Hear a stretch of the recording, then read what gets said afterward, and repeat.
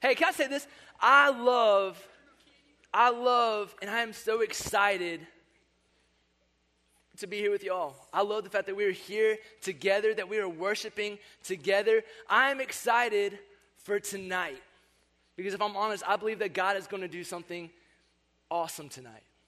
And I'm excited for this whole semester. We talked about this vision we have last week. We talked about doing this together. We talked about growing closer to God together. I'm excited to get to do that with you guys this semester. But I'm excited about tonight. Like I'm going to tear up already. That's how excited I am about tonight. I'm excited because we're starting a new series. Like Rip said, we're starting this series called Created Matter. And we're going to dive right into the book of Genesis. The very first book of the Bible, the first 3 chapters of it. And we're going to talk about creation. We're going to talk about our purpose. We're going to talk about the fall. And we're going to talk about God's most prized creation, you, and why you matter. Created matter. But before I do that, let me ask you a question. Who do you look like? Think about it. Don't say it out loud. But who do you look like? For example, my kids are in the back. They're yelling who they look like. That's hilarious. For example, for me growing up, I always thought that I looked like my mom. We both have dark hair. We both have a darker skin complexion. We're both not the tallest people in the world. And then my first Father's Day, I'm holding my little baby Isabel, and my dad is standing beside me, and my wife takes this picture of us. And then she shows me the picture, and she's like, oh, look how cute Isabel is. And I'm not paying attention to that at all because I realize I look like my dad. Like I have his nose, I have his like jawline. The only difference is he has this incredible handlebar mustache that I can only dream of. And he's bald. Like I have a set of hair he could only dream of. Or going into this whole thing of like, who do you look like? My kids answered in the back. But like one of the most awkward things that you can ever go up to a parent and say is if you come up and tell me, oh, your kid looks like so-and-so. For example, Caleb, my 4-year-old awesome son, Caleb. People see him and they say, oh my gosh, that's a mini Emilio. He looks just like you. He has your smile. He has your eyes. He talks more than you do, but more than Hope for sure. He is just like you. And my wife is there. He's like, well, you know, he's got my ears and my eyes. And people say, Hope, you're being ridiculous. That is not your child. He's only Emilio's.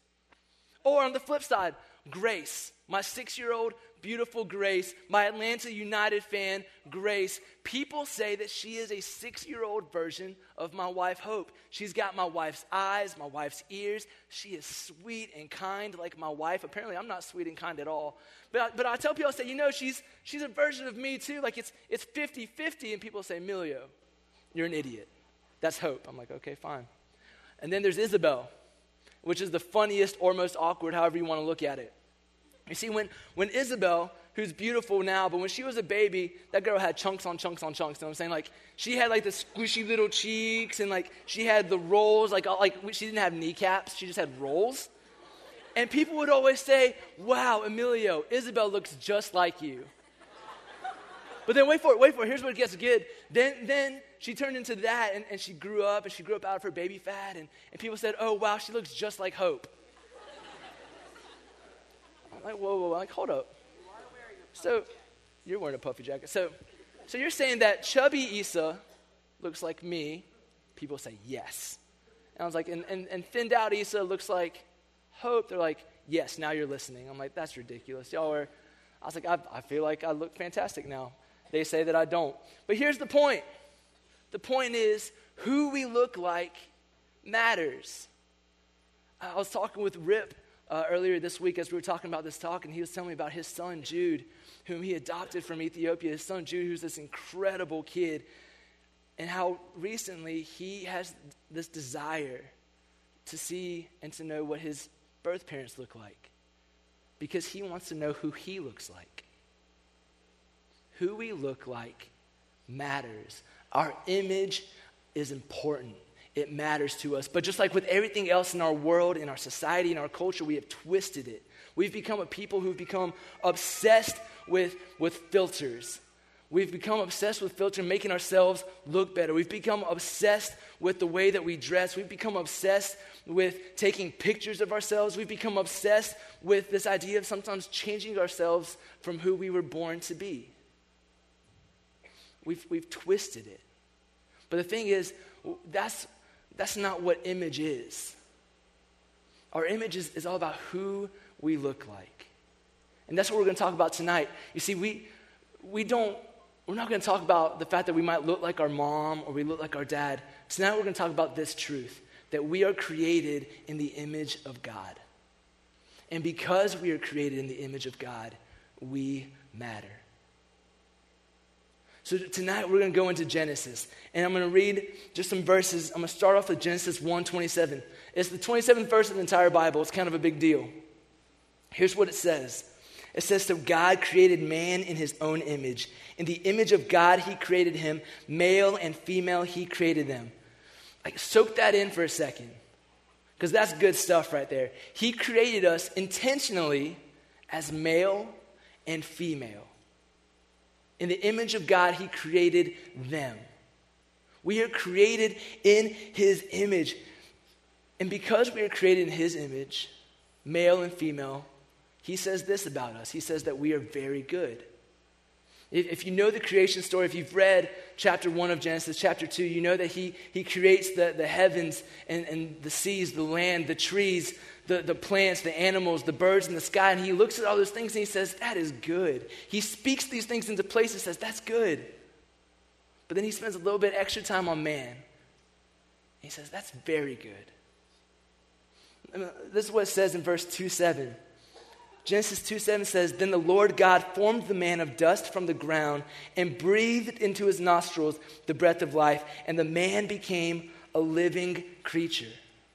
He spoke those other things into place and said they were good, but with man, he created it. He sculpted man. He breathed life into them. He spent extra time into this beautiful prized creation that is man. But not to be outdone, he creates woman next.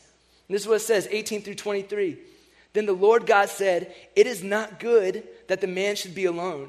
I will make him a helper fit for him. Now out of the ground the Lord God had formed every beast of the field and every bird of the heavens and brought them to the man to see what he would call them. And whatever the man called every living creature, that was its name. The man gave names to all livestock and to the birds of the heavens and to every beast of the field. But for Adam, there was not found a helper fit for him. So the Lord God caused a deep sleep to fall upon the man, and while he slept, took one of his ribs and closed up its place with flesh. And the rib that the Lord God had taken from the man, he made into a woman and brought her to the man. Then the man said, this at last is bone of my bones and flesh of my flesh. She shall be called woman because she was taken out of man. God took his time. He took more time when he created man and woman. And he declared these creations to be not good, but very good. I used to go on this trip with a group of students, and early morning before sunrise, we would hike up to the top of this mountain, and we would get there as the sun was rising. And as the sun was rising, I would share these verses. And I would talk about the fact that God sees this incredible sunrise. He sees this light pushing the darkness away, this incredible valley, these mountains, and he says, those are good. And while we're staring at what this beautiful creation is, God is staring at us, because to him, we are very good. We are very good. He created us with an intentionality. He did not make a mistake when he made you. Male and female, he created you. You are not a mistake. You were created with a purpose. You were created with a certain dignity, because you are an image bearer of God. Because we're created in his image, I believe that there's two truths that we can take. Two truths that I believe that if we actually believed these things, if we actually lived this out, it would change the way we look, not just at ourselves, but at each other, at this world, at eternity. And the first truth is this: because we are an image bearer of God, we are known by God. We are known by God. God sculpted you. He created you in the womb. I think about like a master builder who spends time on his work of art. For example, last year my wife and I, we were we wanted a new dining room table because the one that we had was like 1,000 years old, and my wife destroyed it when she was in college. But so instead of going to Target or IKEA, which would have saved us a lot of money, we went to my friend who owns this business that creates custom tables. And we gave him an idea of what we wanted to do. And then he went for it. He designed it. He built it. He created it. He was intentional about every little detail. To this day, he could tell you what kind of wood he used. He could tell you the stain that he used. He could tell you how long my table is. He could tell you the depth, the dimensions. He knows that table because he created that table. Even to this day, when I see him, I'm like, hey, man, how's it going? How are your kids? He goes, hey, great. How's your table? I'm like, hey, my kids are good. He's like, I don't care. How's your table? I'm like, the table's great. He created with this intentionality. He created it with this purpose. God has done the same thing with you and with me. And he knows you. Jeremiah 1:5 tells us this. It says, before I formed you in the womb, I knew you. And before you were born, I consecrated you. I appointed you a prophet to the nations.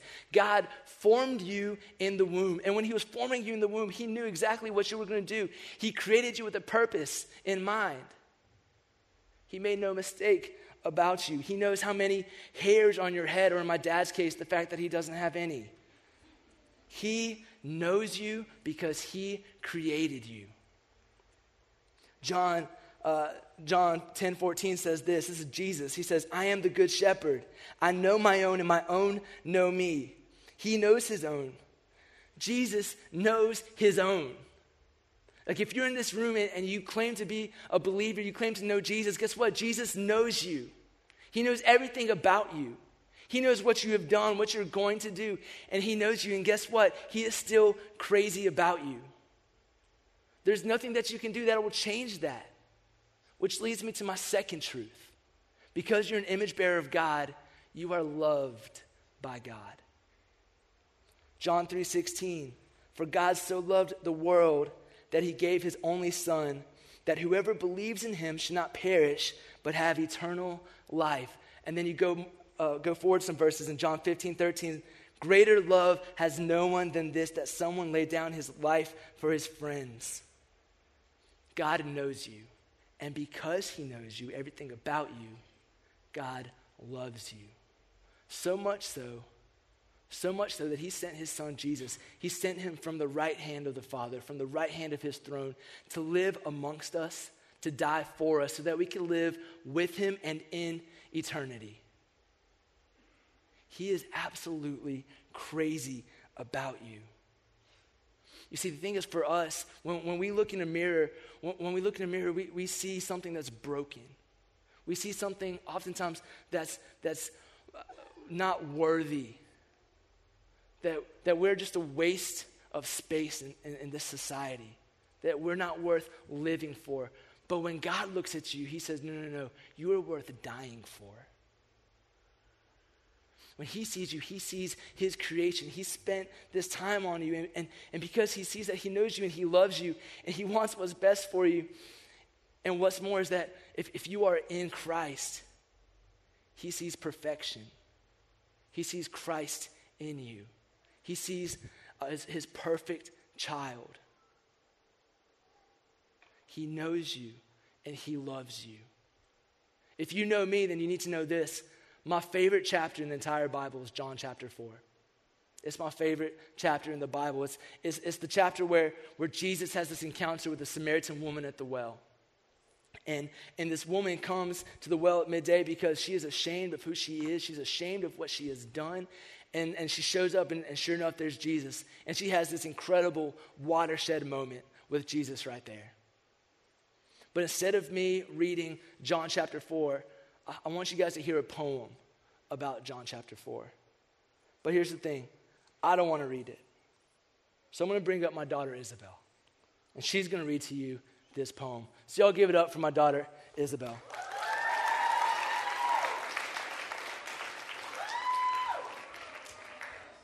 You stand right there. Hey, princess. All right. I am a woman of no distinction, of little importance. I am a woman of no reputation, save that which is bad. You whisper as I pass by and cast judgmental glances, though you don't really take the time to look at me or even get to know me. For to be known is to be loved, and to be loved is to be known.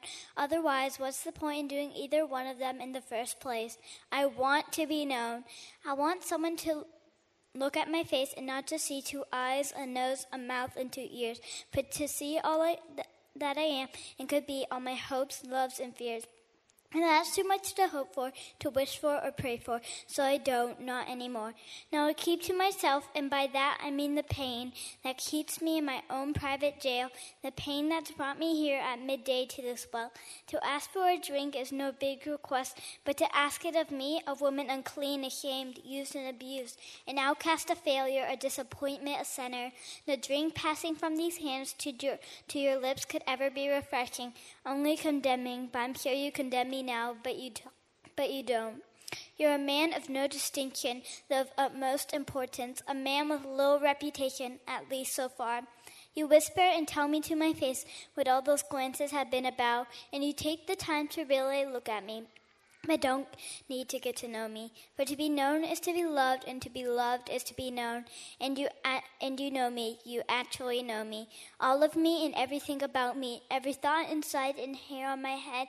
Every hurt stored up. Every hope. Every dread. My past and my future. All I am and could be. You tell me everything. You tell me about me.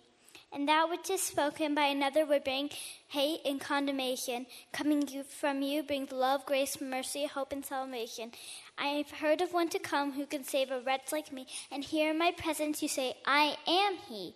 To be known is to be loved, and to be loved is to be known. And I just met you, but I love you. I don't know you, but I want to get to. Let me run back to town. This is way too much for me. There are others, brothers, sisters, lovers, haters, the good and the bad, sinners and saints, who should hear what you've told me, who should see what you've shown me, who should taste what you gave me, who should feel how you forgave me. For to be known is to be loved, and to be loved is to be known. And they all need this too. We all do need it for our own.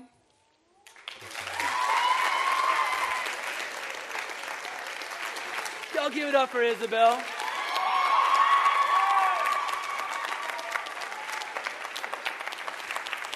Hey, Issa. That's for you. Hey, Issa, let me ask you a question. Do you know that Daddy knows you? Yes. And do you know that Daddy loves you? Yes. But who knows you and loves you more than I do? God does. God does. That's right. To be known is to be loved, and to be loved is to be known. And God knows everything about you. And there is nothing about you that will change the fact that he is absolutely crazy about you. There's nothing that you have done or will do. It does not matter your ethnicity. It does not matter your social background, if you're rich or if you're poor, because God knows you. You are his beloved. You are his child. He sent his son to die for you because he loves you. Because he loves you, because you are created in his image, and because you are created in his image, you can stand up with a dignity because you are a child of God. Because you are created in his image, you can stand up because you know that you are known by God. And because you are created in his image, you can stand up because you know that you are loved by God. To be known is to be loved, and to be loved is to be known. And God knows you and loves you. Let me pray. Father, thank you so much for my daughter Isabel, who did an incredible job. Jesus, we thank you that you came down because you want to know us, because you love us. We thank you that you died for each one of us on the cross. And we pray that tonight that there wouldn't be anyone that would leave this room without knowing that they are known and loved by you. Jesus, would you be with us tonight as we go on from here and we go into discipleship? Lord, would you do something incredible tonight? We love you, and we pray this all in your name. Amen.